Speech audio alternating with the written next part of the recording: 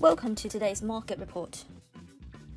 Global shares dropped on Friday on rising worries over escalating Ukraine-Russia tensions and the prospects of a tightened interest rate hike timeline from the US Federal Reserve in response to decades-high inflation.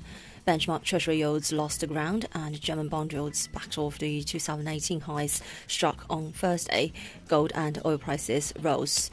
Losses deepened in volatile trading on Wall Street after Washington said Russia had massed enough troops near Ukraine to launch a major invasion and urged US citizens to leave the country within 48 hours after Moscow stiffened its response to Western diplomacy.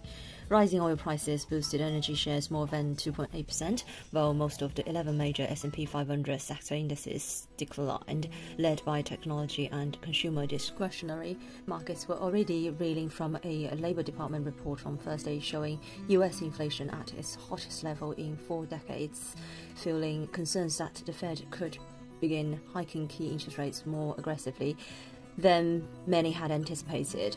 Both concerns were highlighted after St. Louis Federal Reserve President James Bullard told Bloomberg he wanted a full percentage point of interest rate hikes over the next 3 central bank policy meetings. Financial markets are fully pricing in a rate hike of at least 25 basis points from the Fed at its March 15th to 16th policy meeting and are forecasting a 71.5% chance of a 50 basis point hike, according to CME Group. GBP/USD looks set to end Friday trade with gains of about 0.3%, making it amongst the best performing G10 currencies on the session, after not as bad as feared Q4 GDP and December activity data released during early European trade.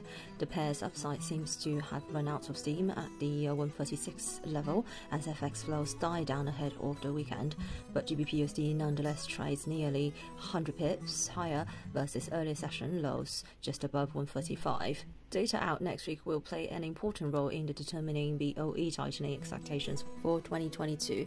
Euro-dollar printed a daily low at 113.32.